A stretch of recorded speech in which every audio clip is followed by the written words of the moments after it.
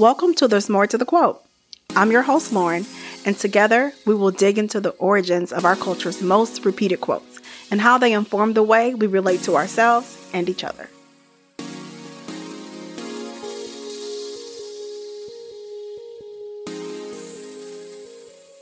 Thank you for joining me for episode 6 of There's More to the Quote. Today, we're discussing the saying, imitation is the sincerest form of flattery. As always, we're going to start off with a random quote of the day. Today's quote is, "Sis, we are not objects God throws in the path of men as they move towards greatness. We are human beings with feelings and emotions, deserving of respect and capable of greatness too." Candace Bimbo. Okay, so let's get into the podcast. So we all have heard one time or another, or we've said it ourselves, especially with performers, music, or even fashion, imitation is the sincerest form of flattery. But where did this quote come from? What does it mean? I usually see it used as a response to something a white person does that is usually seen as a part of Black culture, be it hair, right? When the one time, I think it was a magazine or something, they named cornrows. They said, oh, boxer braids. And a particular white woman was wearing her hair braided to the back. And they're like, oh, she has these amazing boxer braids. And it's like, those are cornrows. It's not new. But of course, also in just normal everyday life, people can be anywhere and say, that speech sounds like a speech I gave. Or even this restaurant tried to name their thing after this restaurant. They trying to copy off what they had. So in my experience, it always comes off as a positive, kind of like, well, yeah, they imitated me, they copied me, but that just means I'm good, right? You flip it to mean that, oh, this is just a representation of how great I am. But is that what the quote originally meant? Let's see. Let's get into my favorite part, the history. The year is 1824. And a book was published called Lacan, or Many Things in a Few Words, addressed to those who think.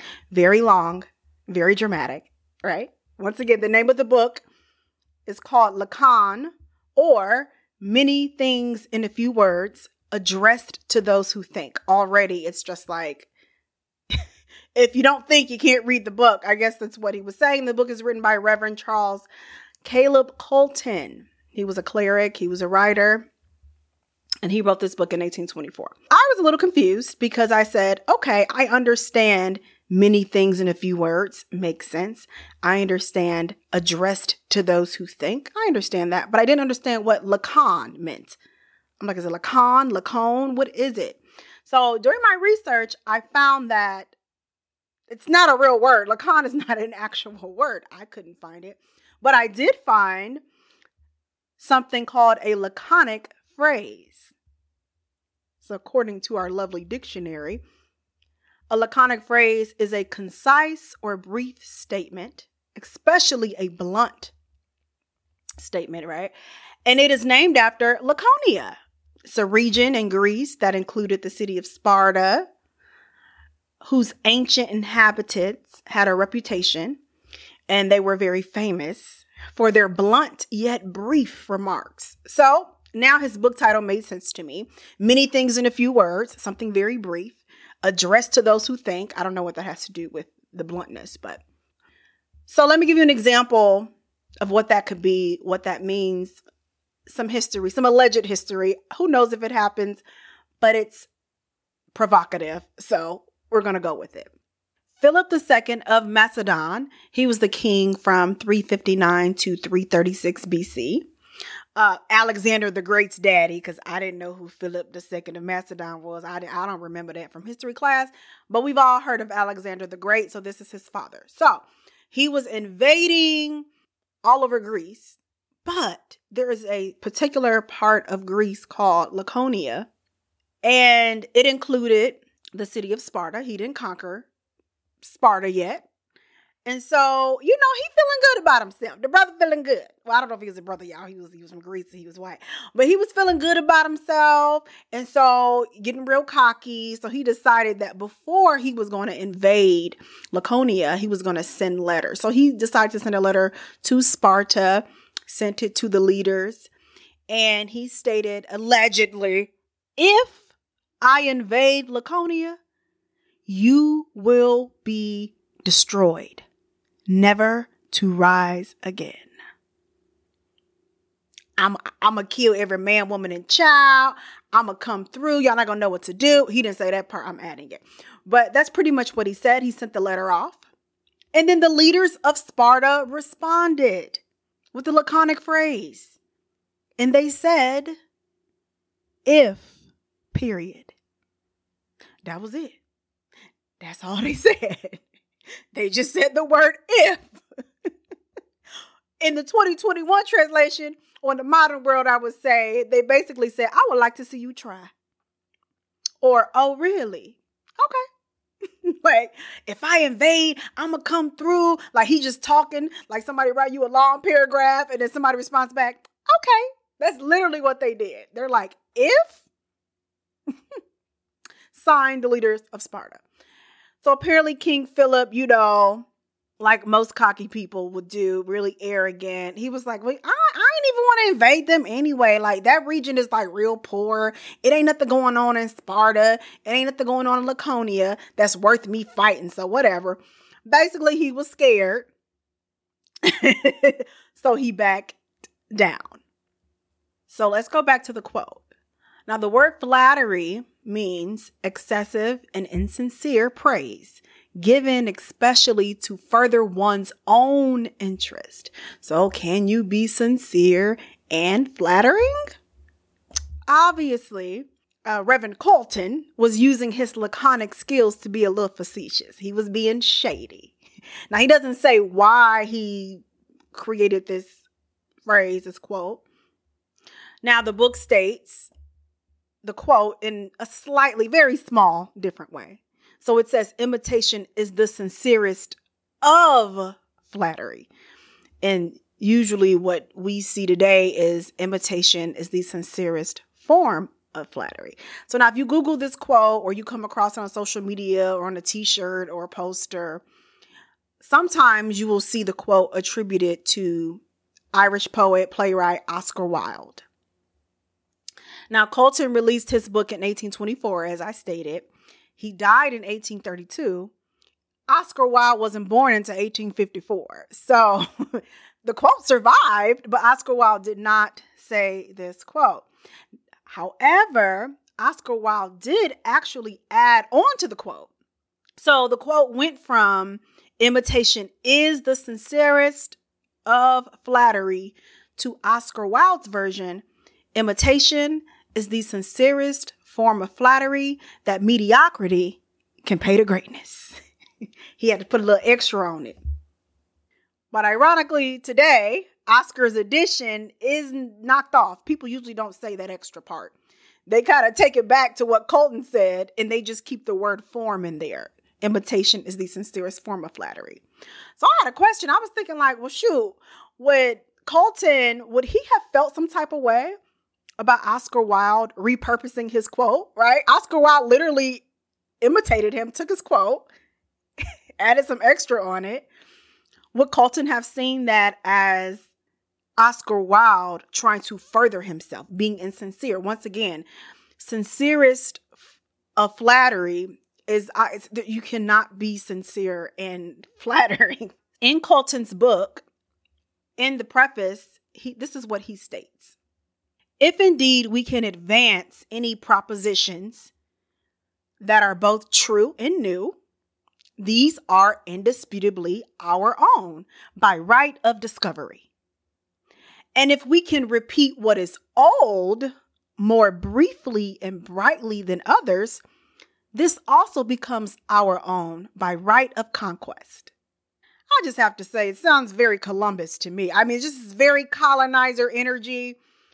But this is such a colonizer's kind of statement. Like, I have something in my mind. It's new. It's mine by right of discovery. And then it goes on to say, but if it's something old, if I can take what is old and I can do it better, then now it's mine. So now I'm the owner of it. So honestly, Colton, I don't think he would care. I don't think he would care that Oscar Wilde took what he did. Now, Oscar Wilde made the quote longer, which is kind of the opposite of a laconic phrase. Because if you want to do something more briefly and brightly, then it's yours. So I guess technically Oscar Wilde didn't do it briefly and brightly. You don't have to be mediocre to be imitating. The point is that you're imitating me so that you can make more money, so that you can get your profile up. You're doing it for the clout. That's the whole point. You're imitating me for the clout, not because you actually are just mediocre or not because you think I'm so great. It's because you're trying to use me to further your own interests, which is, of course, what the word flattery means. So is the quote true? Yes, it's true. I believe it's true, right? Anybody can make a quote. And to make it even more distinguishable, because some people might still think like, but wait a minute, this person was imitating it because they liked it. Let's take Instagram. Let's take social media. Let's take TikTok. And the TikTok, Instagram challenges in the last few years, it really reminds me, in the United States at least, of the Black artists like Little Richard and all those back in the day that would have their songs stolen by the white artists. Like literally, you release the song, it's doing good on the quote unquote race charts. You know, we talked about race records in episode 2. Black people like it and they're like, oh, this song is kind of good. We're just going to have the white artist record it and then they're going to go to the top. They're going to make money off a song that you wrote. And these social media challenges are almost exactly the same, right? We've heard about the young ladies, like the Renegade song. So it was a song that came out called Lottery Renegade by K Camp. A lot of songs have challenges. So a teenager from Fayetteville, Miss Jalea Harmon, Fayetteville, Georgia, she decided that she was going to do a dance to the song. And so she did the dance on Instagram. It got like 1,000 views, or maybe like 20,000, 30,000 views. She got a nice amount of views. But then another teenager, who was a white teenager, took the dance, attempted to do it. We don't talk about folks' kids, but she attempted to do the dance as well. And she blew up. And it was other white teenagers who did the dances and they blew up. And then these girls got to go to different events and TV shows and they made money. They got deals and like sponsorships off of her dance. So they are the true definition of imitation is the sincerest form of flattery. They used her dance to further themselves. Literally, you're famous because of a Black girl. Nothing you have done was from your own mind. You didn't even take her dance and make it better. In some cases, because you couldn't do it as well as she could, you modified it. You didn't even make it better. The only reason that these girls eventually were like, oh yeah, Jalea can share the spotlight with us, is because there were Black people saying, wait a minute. Yeah, you never said that you created the dance, but you never said you didn't either. So you get to be on Jimmy Fallon and half the dances you're doing on Jimmy Fallon are by Black girls. And then when people put a side by side of the original dance versus your dance, you didn't even try to, they didn't really try to imitate it at all. They just did the bare minimum and used their cute whiteness to make money. And that's the problem. Now, if we flip to somebody like, let's say Aretha Franklin did Respect, that's an Otis Redding song. She covered it. Or I'm thinking about like James Brown or Michael Jackson. Everybody knows Michael Jackson. Love James Brown. So then it brings us to the conversation of imitation versus inspiration. Those are two different things. And so is someone being inspired, or are they just imitating? And the imitating part is the more sinister part. The inspiration is not. I would say that inspiration builds upon something. That's why I mentioned Aretha and Otis Redding. She's paying homage to Otis Redding, right? She's putting her spin on it. She's not trying to do his exact voice. Michael Jackson and James Brown. We all saw the Jackson 5 American Dream and Baby, Baby, I Got That Feeling, like Michael Jackson trying to do James Brown's dances. But James Brown used to be doing the splits and a lot of stuff that Michael Jackson, when he got older, he didn't just take it and say, well, people love James Brown, so I might as well just do the same James Brown. No, he found different things that worked for him and then created his own signature style.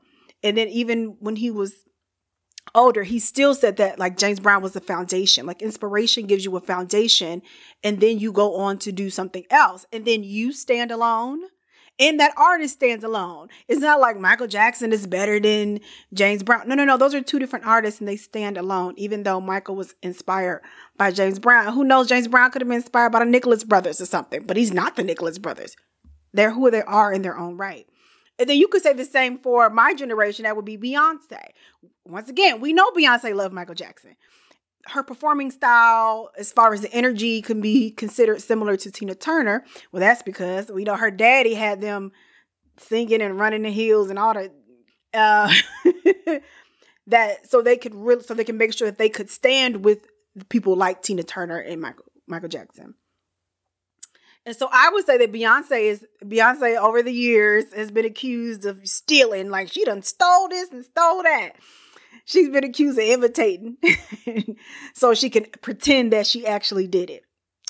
I don't know. But I will say Beyonce is very inspired by someone like Michael Jackson. And you can see that. And Beyonce is a quintessential entertainer. She's trying to entertain you. And so, for example, when I think of like one of her older songs, I don't know if she still does this, but in her concert, she would do the song Flaws and All. And then she would cry or a tear would come down. Beyonce wasn't crying. She wasn't getting emotional about Jay-Z. She was performing, right? And it reminds me of Michael Jackson. She's Out of My Life. One of those tours, I think it was a Dangerous tour. One of those tours when he performs a song and then he's like start crying at the end. Michael Jackson ain't crying.